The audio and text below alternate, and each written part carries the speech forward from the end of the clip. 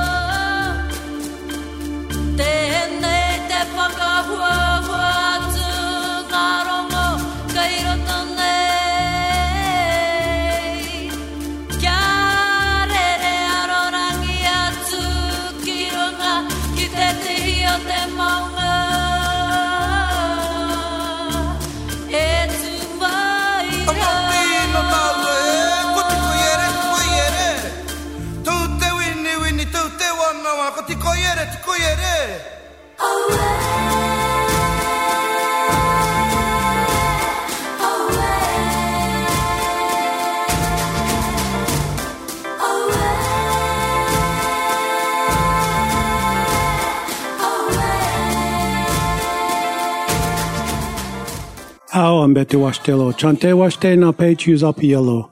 Le unkipiki he washtelo. Greetings and good day and welcome, my relatives. I shake your hands with good feelings in my heart. This is First Voices Radio. Greetings and strength from the east gate of Turtle Island where the sun and the water touched the earth once. I'm Teokas and Ghost Horse, and you are listening to an all-native hosted, all-native produced First Voices Radio. Now in its 29th year broadcasting, and Liz Hill is the producer of First Voices Radio. You can now hear us on iTunes, Apple Podcast, Buzzsprout, Spotify, as well as firstvoicesindigenousradio.org for archiving and for listening to the archives here. Well, our first guest and only guest for the hour is Martine Prechtel, who is a leading thinker, writer, and teacher in the search for the indigenous soul in all people. And he is dedicated student of elegance, history, language, and an ongoing fresh approach. In his native New Mexico, Martine teaches at his International School of Bolad's Kitchen a hands-on historical and spiritual immersion into language, music, ritual, farming, cooking, smithing, natural colors, architecture, animal raising, clothing, tools, grief, and humor. He helps people from many lands, cultures, and backgrounds to remember and retain the majesty of their diverse origins while cultivating the flowering of integral culture in the present to grow a time of hope beyond our own. And Martine's books include Secrets of the Talking Jaguar, Long Life, Honey in the Heart, The Disobedience of the Daughter of the Sun, Stealing Bonifacio's Roses, The Unlikely Peace of Kuchukumakik, and The Smell of Rain on Dusk, Grief and Praise. His latest book we'll be talking about, called Rescuing the Light, quotes from the oral teachings of Martine Prechtel, was published on June 8th. And more about Martine Prechtel can be found at Martin, Martin, BRECHTEL.com. And we will listen to Martine Prechtel. It's an honor to have you here, Martine Prechtel, and thank you for this book. It's very interesting, and I hold the energy here in my hand. And first of all, just greetings to you. Rescuing the Light, quotes from the oral teachings of Martine Prechtel. And I'm wondering, Rescuing the Light, how did you come upon that title? And good afternoon, good evening, by the way. Good afternoon, good evening. It's good to hear your voice again. It's a comfort to us all. Rescuing the Light. Well, Rescuing the Light, it's kind of actually, basically, it's not a translation, but it's a translation of an idea that comes from something that's very, very old. That light, for instance, with Tsutsuhi people and from the Keres people I grew up, they have the idea that what makes something grow or what makes something live or what makes something flourish is the same thing that happens when the sun dawns or when a fire is sparked in the dark. And so the idea that, like, for instance, in Sutu Hill, they'll say when they've planted a cornfield, when the sprouts come out, they'll say, "Ah, Sharubi, Sharubi, his name has come out, the light is shiny," which is the same thing they say when the sun comes up and they make their prayer. You know, everyone makes their prayer. I make my prayer. And so, and I always wanted to teach painting because I was basically for many years, that's what I did. I was a painter and everybody wanted to learn. So we'd be doing it. And I noticed that people, when they were painting, they were trying to, like, classically, like they did in Europe, always making paint so that it looked like, something had a reflection of white light on it, or somebody's cheek or a flower or something would stick out from the background. And I realized they were actually trying to apply light on top of a dark surface. And I said, oh no, the way I paint is you leave the parts that are already light to begin with from the background of the paper or from the canvas. So I realized I was talking about the same thing as bringing the seeds back out of the ground, the sun back into the sky, the stars into the dark. And so I said, no, don't apply light, rescue the light. So that was one of the sayings that became kind of popular in the school, and people would always, they would apply it to 1,000 other things. So when I asked when this book came about, then I decided to make that the very last thing I said in the book and make it the title, because in this time, in this age, I mean, in my considered opinion, it's pretty nutty and pretty crazy what's going on in a lot of places. But there are also a lot of amazing people and amazing things going on that don't get much headlines. So I said, well, the main thing is not to obliterate the light that's already there. And so let's rescue it. So, yeah, that's where that came from. When I just flip the book open and start from that point and go forward or backwards, it doesn't matter. It's all in the balance. So the first thing that I flipped to was Indigenous Soul, the section about Indigenous Soul. And the quote says, I'm saying that the indigenous heart can regenerate. I'm saying that the ear inside your heart can hear again as long as it has something worth hearing.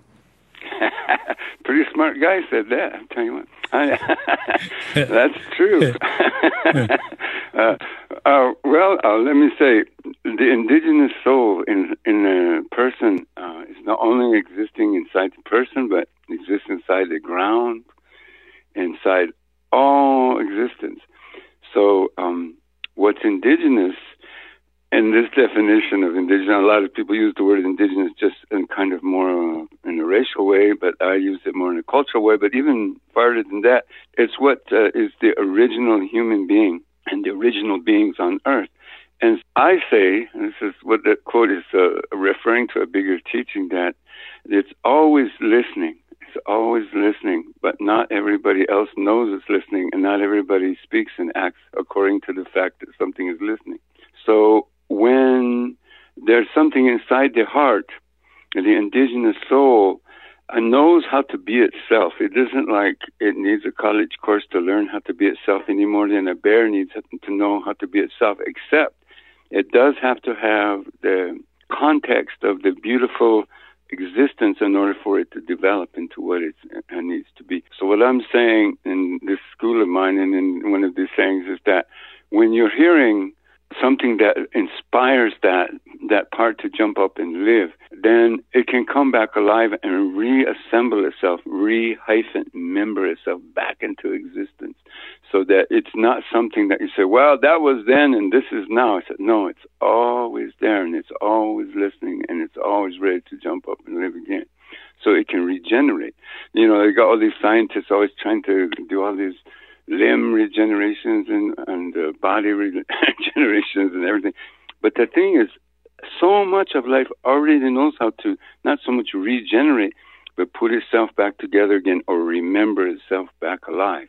So with that in mind, when one goes through one's life, whatever you say, whatever you do, whatever we say, could be being listened to, and that very listening is what begins to regenerate that possibility of an indigenous integrity coming back into the world. That is very interesting. If I could think about it this way. For me, that whole thing and what you just said, the key word was regenerate. Is one able to regenerate the innocence that's within the soul? Well, I don't know about the word innocence, but intactness. I think I would use a word more like that. Innocent conjures up a lot of things that maybe I don't mean, but yeah, I mean, I'm saying that, it says here, I'm saying that the indigenous heart can regenerate. In other words, that's implying that the indigenous heart has suffered a great deal and been blown to bits by something that's not indigenous in order to mine it, either its earth or the body or take the wonderful, in other words, the part that people use in order to make business and to have vitality, I say is indigenous. So I'd say that heart can itself regenerate. It says, I'm saying that the ear inside your heart can hear again as long as it has something worth hearing. I'm always so smart aleck, but it's true because that it's not so much an innocence of time because the indigenousness is not innocent. It's intact. It's together. It's complete. And it's not like innocent, like it doesn't know what's going on in reality or the craziness that's gone on, but it can become a new kind of intactness that doesn't have to become brittle, hard, bitter, or cynical. That's good to hear. Thanks for clarifying that. I'm trying to use these concepts that I was taught in the Western world, and it needs clarity a lot, as I find. There's the next one I flipped to, Martine, was with the health, well-being, body, and it said a person. I know, we're talking about it already, but a person cannot be made well in a vacuum. By isolation from sickness, it is being surrounded and inside the natural world that makes us well, even with the sickness. Right. Well, I think probably we're discussing there the idea of wellness as opposed to the absence of sickness. I have a lot of little things about that in this section. This is probably my most favorite section. And a person cannot be made well in a vacuum means that, we live in a culture, or we're supposed to be living in a culture anyway. And, I don't want people to think that, they should go around without their mask when they got COVID. But the idea is that you're not going to be well just because you haven't got COVID. That doesn't mean what makes wellness.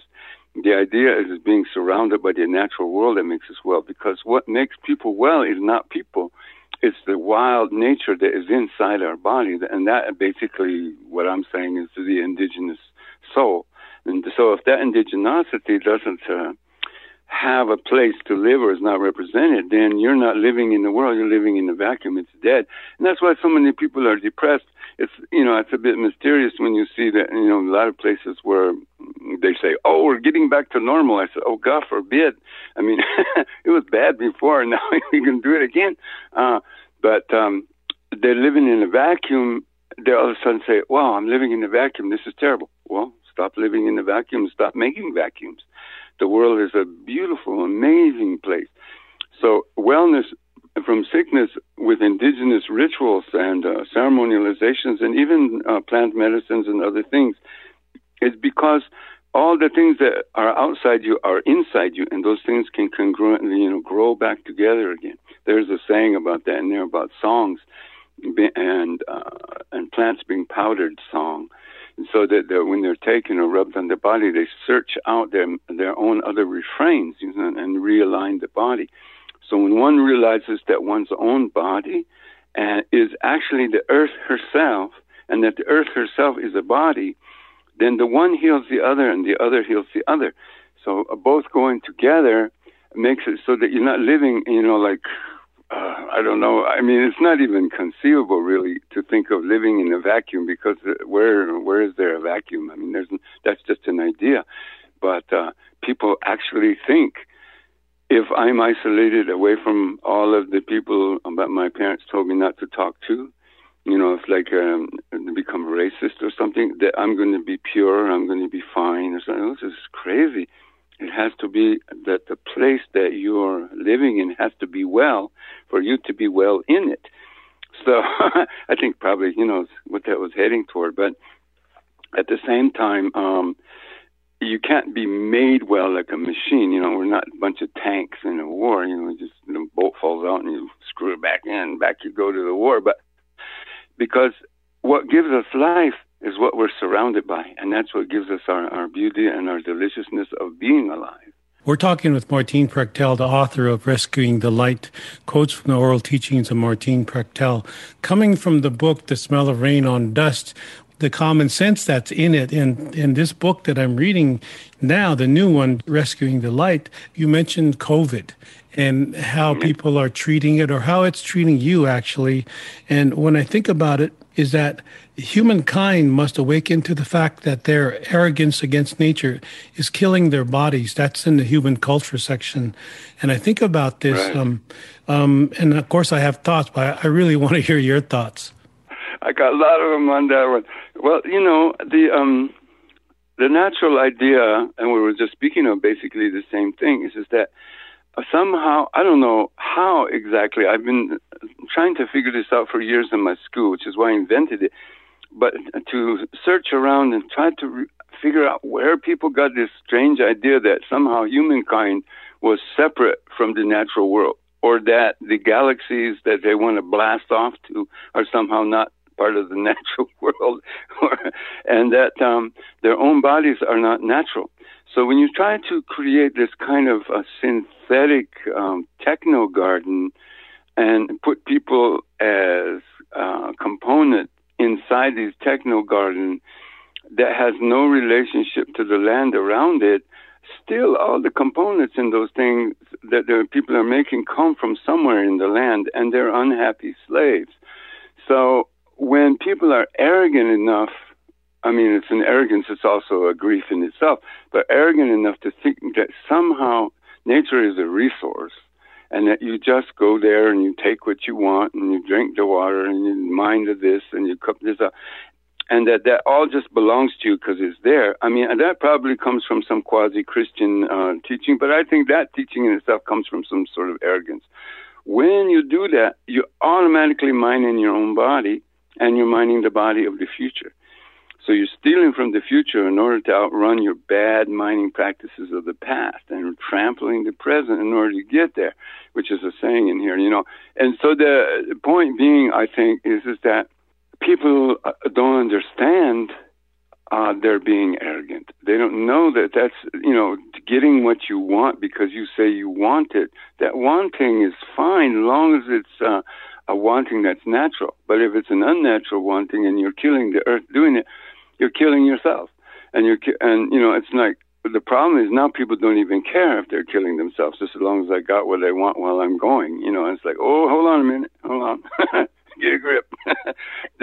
The arrogance of wanting to, or not wanting to, but of just killing the earth, it's got to be recognized, so that people understand that they're killing themselves. And you got all these guys now that want to blast off and grow potatoes on Mars and dig gold out of this and that. It's just more colonization of the same thing instead of staying put and say, let's be different, let's do it different. The earth and the natural world is not a resource. It is the superior thing that you have to bow your head to and learn how to do that, So, I mean, that's very indigenous, and there's lots of leaders who have talked about that and said that, but I don't think too many people outside of the people speaking have really actually realized the scientific reality of that. I mean, if you look at there has to be scientific for it to have any value, right, as far as these guys are concerned. I mean, for me, I don't need that, but first, that's fine.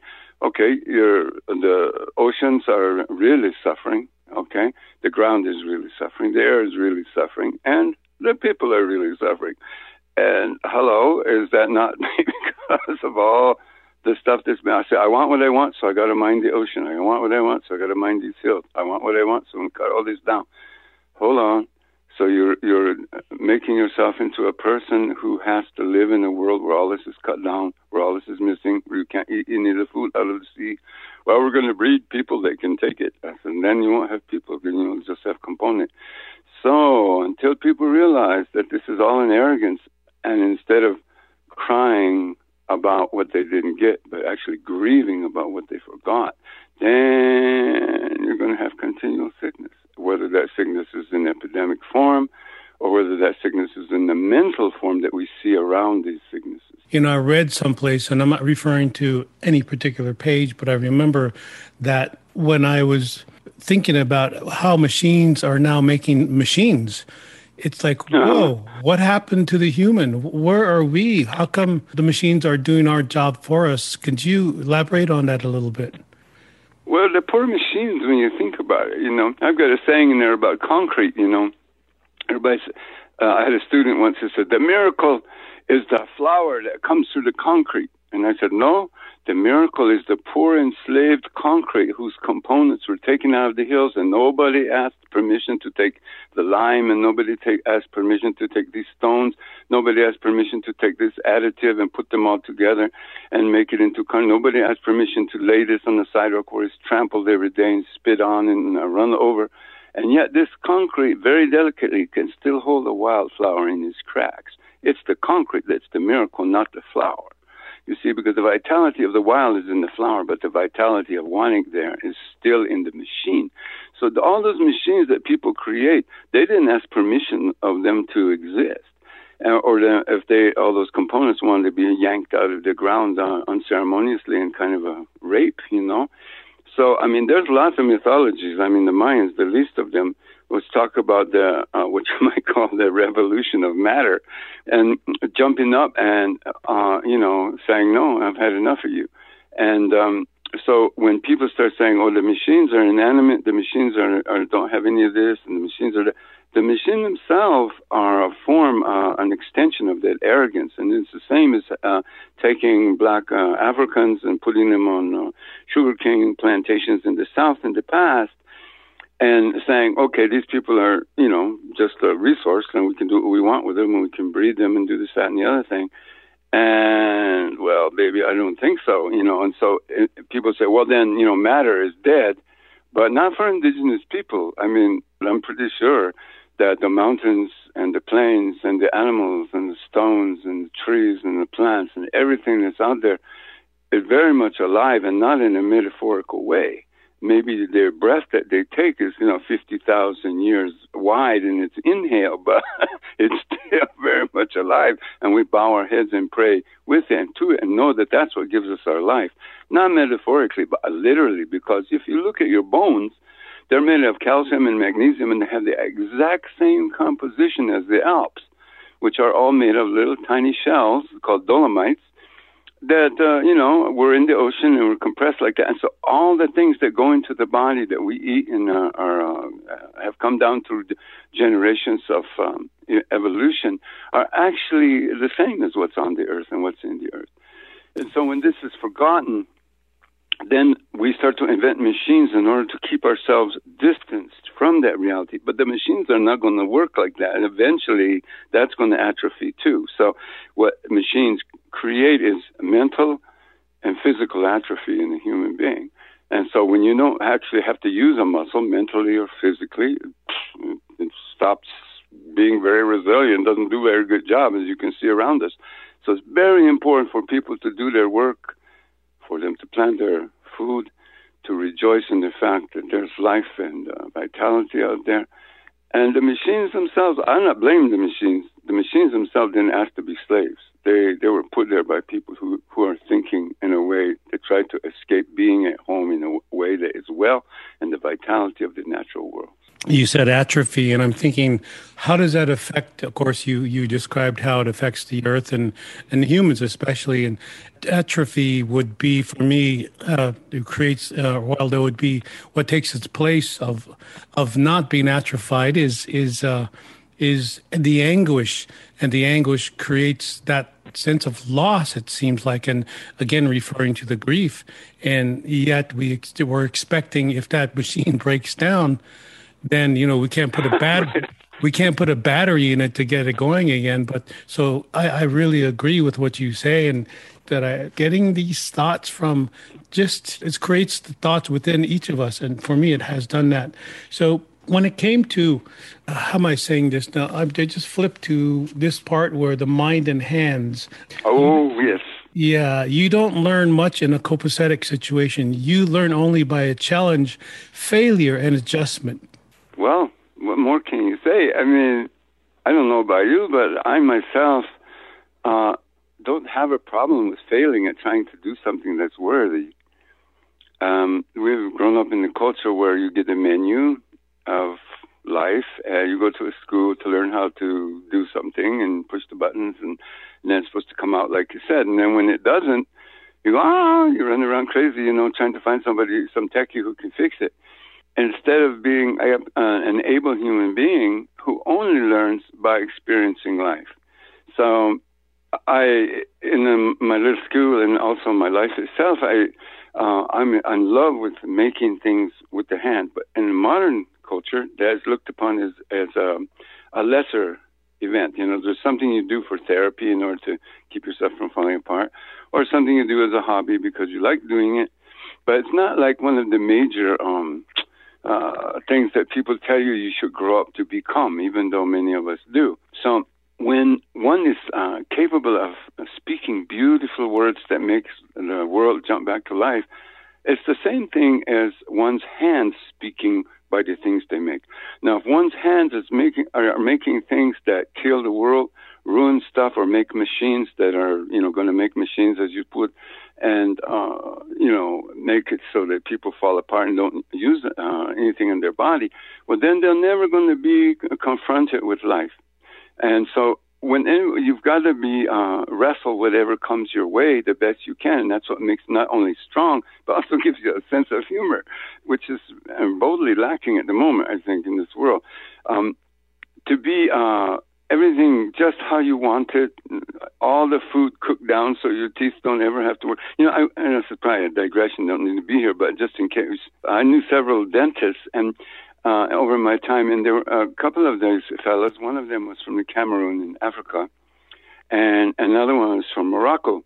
And they, in their internship, one was sent to Alaska, northern Alaska, to be a dentist for different Inuit and Inupiaq people.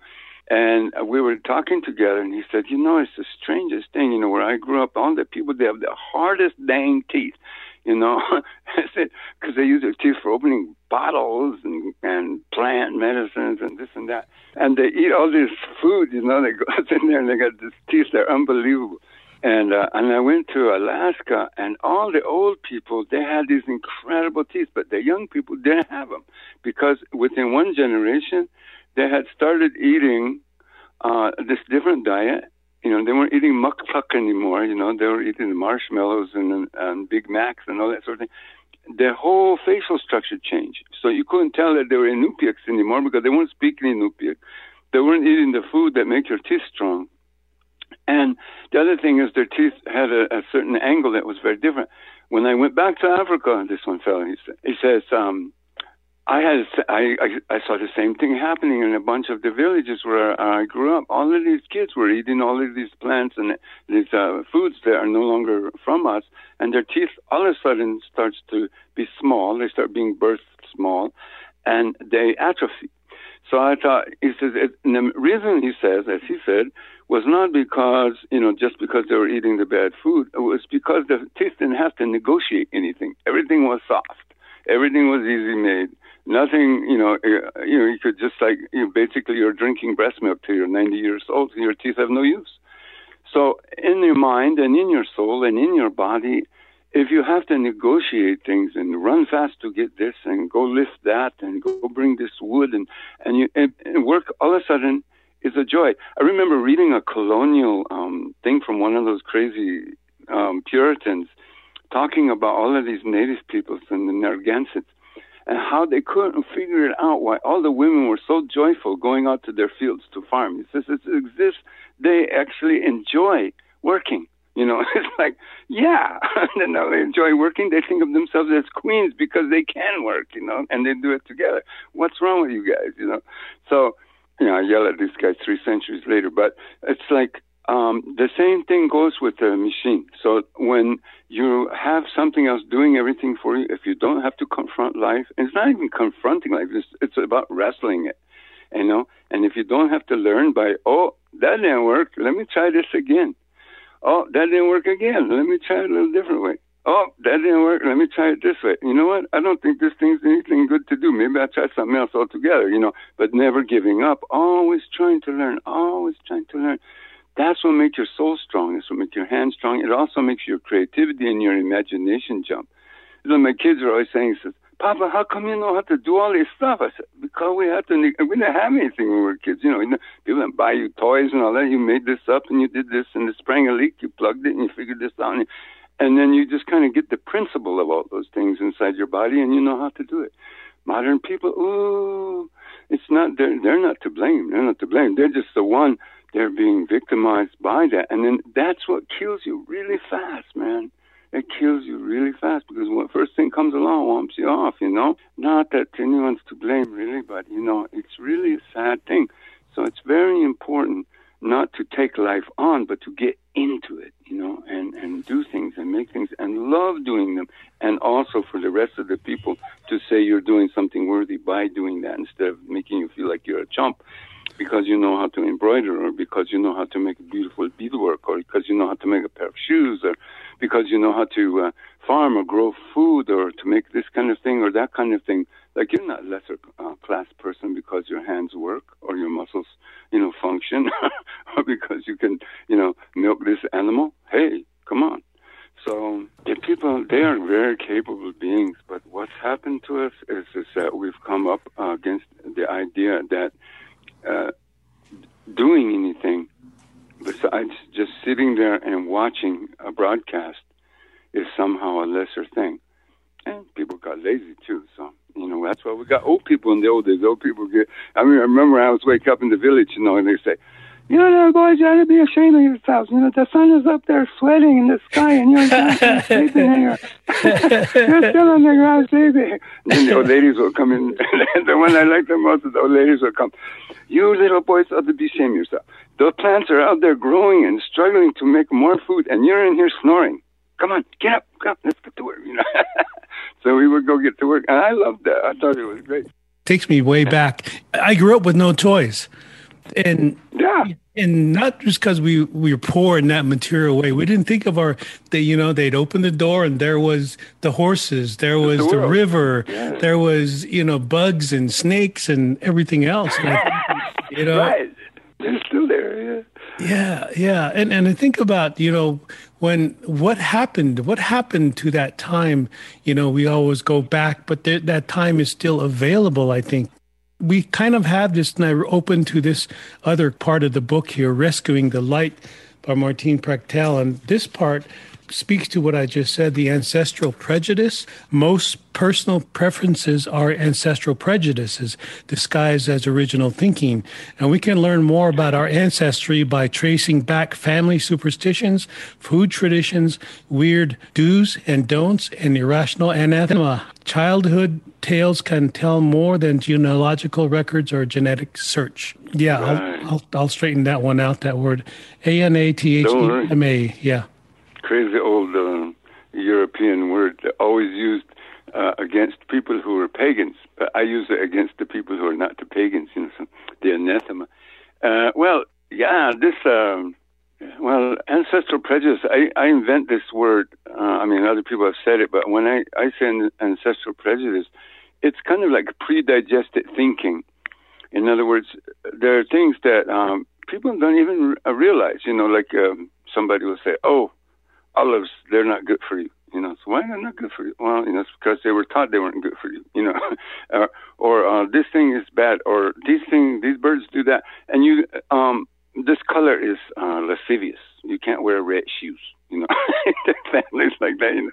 And if you say, I wonder why my grandfather never thought wearing red shoes was a good idea. Let's figure this out, you know. And then if you look into it, wow, this whole grief-stricken history shows up. And then you realize that the people, in order to survive, they invent what you might call a kind of self-made history that is a kind of a backbone, a mental backbone that the people kind of apply their lives to. And then some of them are very destructive and very bad, as you well know. And then some of them are more comical. You know, they're not really that terrible, and they're not really make you so miserable or anything like that. But to know yourself, you really have to understand that those prejudices that you are born with, not, like I said, the prejudge and prejudice in the sense of prejudged, pre-digested, they're not you can't get rid of them. You can't sanitize yourself. You know, that would be like being Hitler. You know, you're going to roll yourself. A lot of people go to India and sit on their butts and say Ari Ari a long time, which I'm not against. I'm not against religious discipline or spirituality. Don't get me wrong, but you can't purify who you are or where you're from. You have to recognize it and see it when it comes up, and then laugh about it. But ancestral prejudice also, you might say, is what gives the uniqueness to where a person originates from. So, I'll give you an example. My father's father was half Moravian German, apparently. I'm not sure anybody knew that until recently. But his mother was a Lenape, Delaware native who married this German in order to get to save her people. And this man, this crazy grandfather of mine, was a beautiful, big, old, funny guy. Every time he came into a doorway in his house, he would raise his right hand up and touch the crossbeam. And nobody ever knew why. And then my father, when he came back from the war, he asked his father, he said, Dad, why do you always touch your hand up on top of the crossbeam? Oh, because I have a bean up there. A bean? He had this little bean that his ancestors used to grow that they didn't grow anymore, but he still had one. And I said, well, why do you touch it? He says, because that's the way I touch them. I touch my ancestor every time I come into the house. And so when I come in the house, I'm at home. Plus, they told me that if I did that, I would never get warts. And he never did get warts.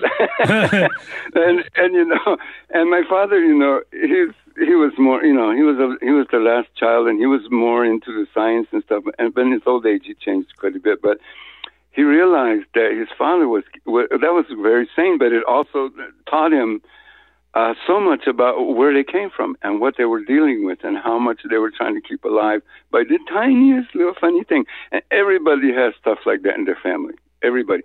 And the terrible thing now with all of the modern age and everybody just watching the screens and all that, is they're losing those things, those unique little weird stuff that people do. I mean, I can go on. I know this one guy. He grew up in Kentucky or someplace, an Anglo kind of guy, white guy. And he studied the way people closed gates. And his grandfather was actually a Shawnee. No, great-grandmother was a Shawnee. And she, and he noticed that his grandfather always made the gates to keep in the cattle and the horses a certain way.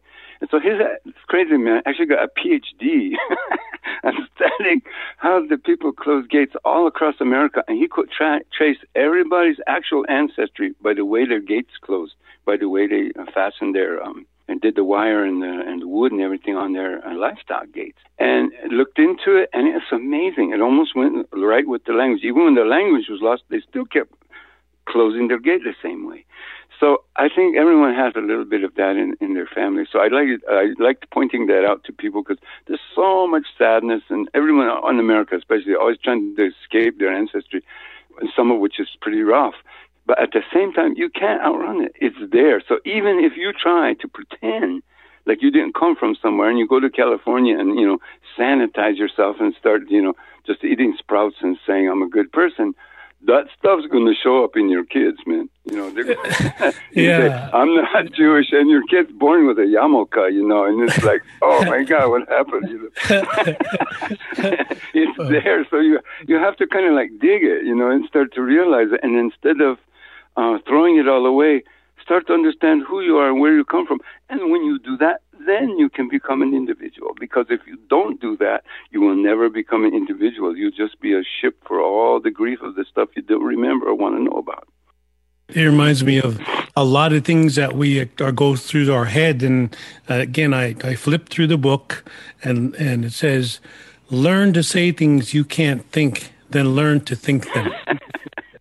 It's not always a good idea. I remember, sometimes people say to me, they say, I'll be teaching in the morning, and they say, God, I can almost understand that, what you're saying, but I can't quite grasp it. I said, well, try to say it.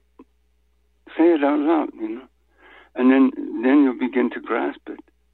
And they think that you have to think something first before you can say it. But that goes the opposite direction, too, because you got all these terrible people, teaching people to say hateful things, and then they start believing them. So it wasn't a full thought, that one, but what it means to say is that when you're creating something or when you're building something, we have what we call a ritual building.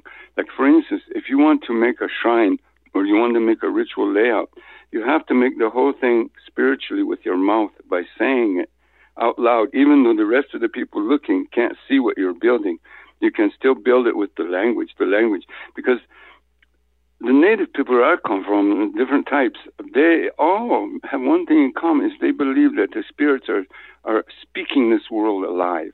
So their words are actually the things that we see. The stuff that humans invent is apart from that, but the natural world is all the speech of the holy, symphonically, simultaneously speaking it into existence. So when we're trying to give a gift back to the other world, we try to say it out loud in a way that, even though it's not seen physically, where this corner goes or where this door goes or where this offering goes, or that, it comes out in a spiritual way that way. By the same token, I teach the people when they're going to create something. Like, I'm a silversmith, and so I teach that too in my school. But, whatever you are, whether you're a weaver or sew things or make houses or whatever, by hand, you can go through the whole thing in your head before you go to sleep and say it out loud or say it in your head, and you can make the whole thing with words. So you can make a gigantic thing with words, and then if you really want to get good at it, you start taking it apart with words. And once you're taking it apart with words, then the next day when you go outside and to go do it, you can actually make it, because it just falls right into place. I was a guitarist for many years. I was an artist and a guitarist, and I performed a lot, and some of the music I played was not so great, but some of it was pretty cool. And there were some parts I could imagine, but I couldn't actually get my hands to do it. And so I would sit at night and I would actually make it happen in my mouth. So I could say the sounds I was going to try to play the next day, and then actually see them going on. And then I would do it in reverse, go to sleep, and when I woke up the next day, my hands could magically do it. So somewhere between your hands and your mouth, there exists this friendship, kind of like a marriage. And so if you can't comprehend something by abstractly thinking it, you can either in your hands or in your speaking device of your mouth and your larynx in that area, it can come out and make it happen, because it does it in a different place than the rest of it does it. There's a nerve in the body, they call it vagus nerve, and which is just an Italian word, which means nomad, it means a wanderer. And this crazy nerve, man, doesn't have an actual physical presence, but it is a nerve impulse. And in order to sing, this nerve has to touch your liver and your stomach and all your different organs. And so that's why singing is so healing, and why it heals other people when you do sing, like medicine men and medicine women, they sing. It's because it bounces off all these different organs before it comes out your mouth, in the sound. So the original speaking of language by human beings, the indigenous speaking of language, is a form of musicality that is actually a very large, magnificent musical thing. So I always think that's very important. This is the problem is nowadays with people they're really getting illiterate, post-literate, I guess, but their speaking ability is also all gone to texting and abbreviatory speech. As you can tell, I don't have that situation yet. I talk too long, but so anyway, that's what I kind of meant by that. No, that is good, Martin. It's just an honor to have you here, and as a friend. And there's a lot of experience in what you put into the words here. And I think along the lines, before I could ever speak English, that it was very difficult for me to put things into concepts. And when I ran across the one with the section holy in the book Rescuing the Light, it says to reduce everything to a concept is destructive to the holy. And that's how it felt to me when I was beginning to learn English. Absolutely. Well, concept, everybody wants to get a menu. They want to get like a recipe for life. So they want to reduce everything. But, what is holy in the earth is so magnificently complex, not complicated. Modern world people are complicated. But the natural world, which is the imagination of the holy, is complex, and its complexity will never be fathomed by people. You can get all the computers in the world, and put them together, and the only thing you're going to discover is how incredibly complex it is and how beautiful it is. So when you're trying to reduce it all to a formula, that's another way of making a slave out of it, sticking it in a can and then putting it on the shelf so you don't have that bothersome natural world, snapping at your heels again, instead of letting it ride and roll. So natural speech pattern and natural thinking pattern has got to have movement in it, and it's got to have a constant addressing and a constant welcoming. And so that, whenever you've gotten some, when I speak, you can imagine trying to be a student of mine and taking notes, you go crazy. But when the people that are always trying to, like when I send out, when I made this book, what I did is I sent out to all my students, I said, this is all oral. So I didn't write any of it down. I just spoke it. And so I said, if there's anything that you guys actually wrote down or thought that was important and that you keep in your hearts that has been useful to you, could you send me what you think? And, I got thousands and thousands of things. But 9 times out of 10, they were reduced to this kind of new age paraphrase, which was definitely not what I was saying. So I started actually writing the book by trying to correct what had been misheard. And so everybody wanted to reduce it to a bumper sticker saying, or to something that was just a concept. And I said, no, don't reduce it to a concept. Reduce it to an opening. It's not information. It's wisdom that makes things jump and live, and then you learn more. So it's in the modern world, that's like, that's almost illegal, actually, because in business world, everything has to be conceptual. It has to be down in a form. We're done. We do this. We conquered that territory. Now let's go to get this. And it becomes very mechanical. And that's what's killing the soul. But the problem is when there's a person who's never really felt the joy of truly being alive, who is very efficiently and mechanically functioning, then you get these, these modern ex-president types who just, blunder through the world and destroy everything. So, we have to have a real live human being that is able to not just reduce everything and not so afraid that they don't have everything contained, that they can live on a sea that tosses really high, not because just because of the mercy of fate, but because they actually know how to sail on it. So the idea is to know how to confront, or not so confront, but how to wrestle and swim in the sea, not to calm the sea, but to know how to go. Because the world is natural and moving and beautiful, and we have to know how to live in a way that we're living with that, instead of like flattening it and then being sad because it's so boring and depressing. We have to blast off to another galaxy to ruin that one, which of course they're not going to be able to. But I'm not worried about that. Yeah, I can't wait till they try to grow potatoes on Mars. Well, Martin Hechetuelo, it is what it is, and you said it, and I really enjoy just talking to you through the radio, but we always say we're going to visit, but things get in the way. But it seems like that's going to happen once the energy is right. So, but this visit for you with us here in the studios and here on the radio, it brings what could be noticed through the book, but what could be heard also through this interview is that it does happen and it's real. Once we're able to put the thoughts out as indigenous folks, and I think it needs everybody. The earth needs all the indigeneity we all have deep down, and that's what this Rescuing the Light reminds me of, is that we all have it, we all need it, but maybe we need the elders in a sense to bring that seed out within us all. So good to have you here. Any last words for the listeners? Well, I don't want them to be last words, but continuing words till the next time. Well, one, Telkasan, there's a horse over here waiting for you. So whenever you show up, we'll go out into the hills and make some prayers and see the beautiful mountainside. And so I just wanted you to know that. And the other thing is just that all the rest of the listeners and anybody who reads this book and loves it, I wrote it for you.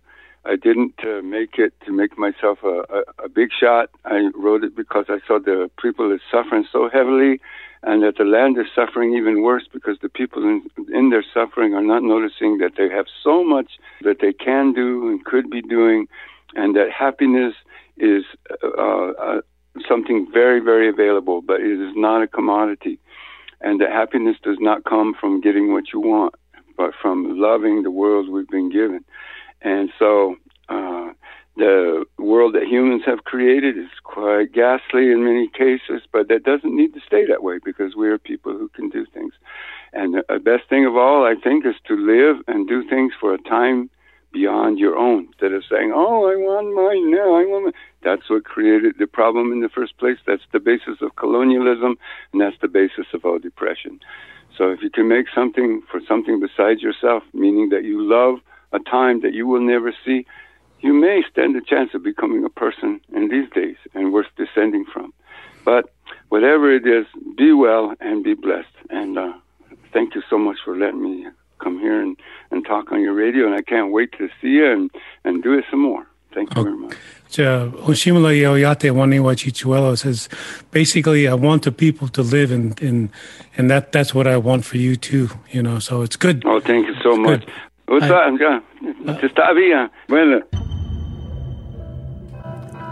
And that was Martin Prechtel, who teaches at his international school, Bolad's Kitchen, which is a hands-on historical and spiritual immersion into language, music, farming, cooking, smithing, natural colors, architecture, animal raising, clothing, tools, grief, and humor.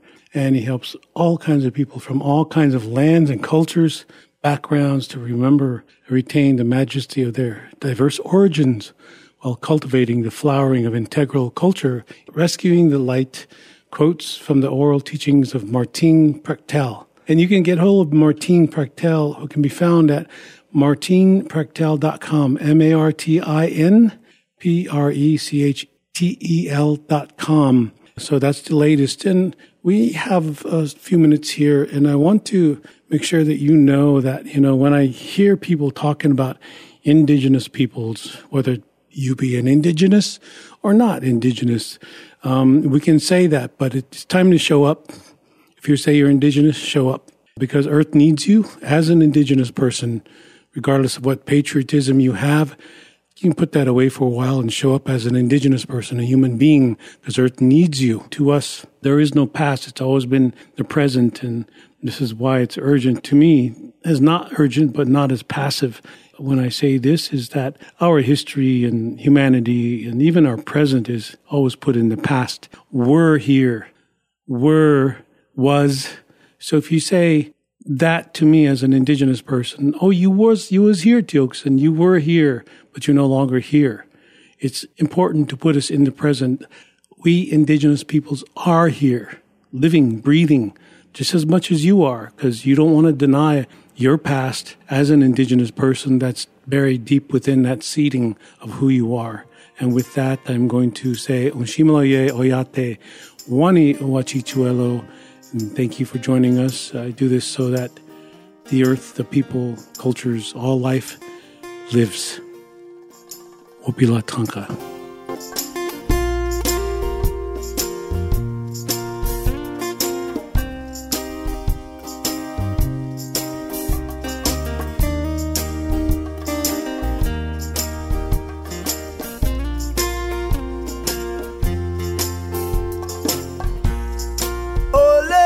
Rise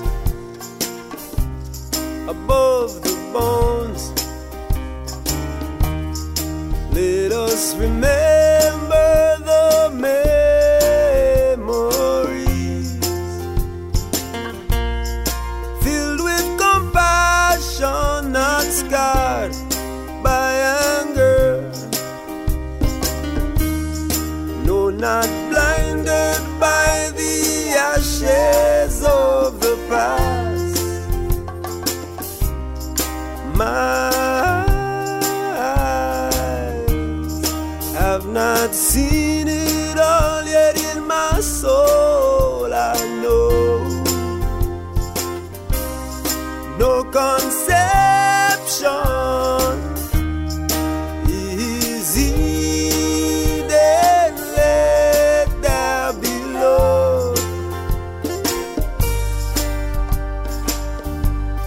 I wanna go home.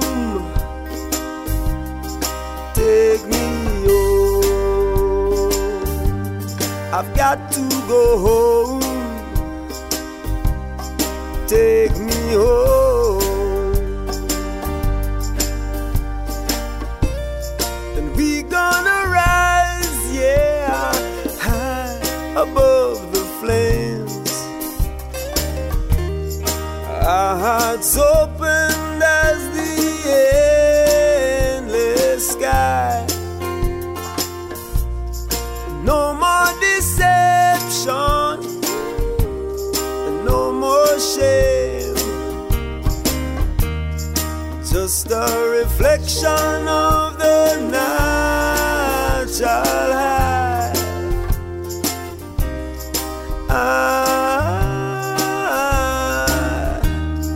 Do you remember that melody?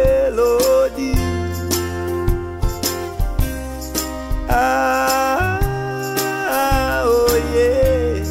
Do you remember that song so free? Yeah. I wanna go home. Take me home. I've got to go home. Take me home. Yeah, yeah. Oh, let us rise above the bones. Let us remember the memories. No more afraid, no more alone. Let our spirits fly so free. My arms, a little child wrapped tight in prayer,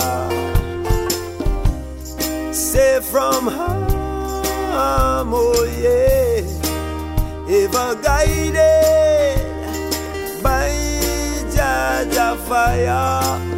Oh, I wanna go home. Take me home. I've got to go home.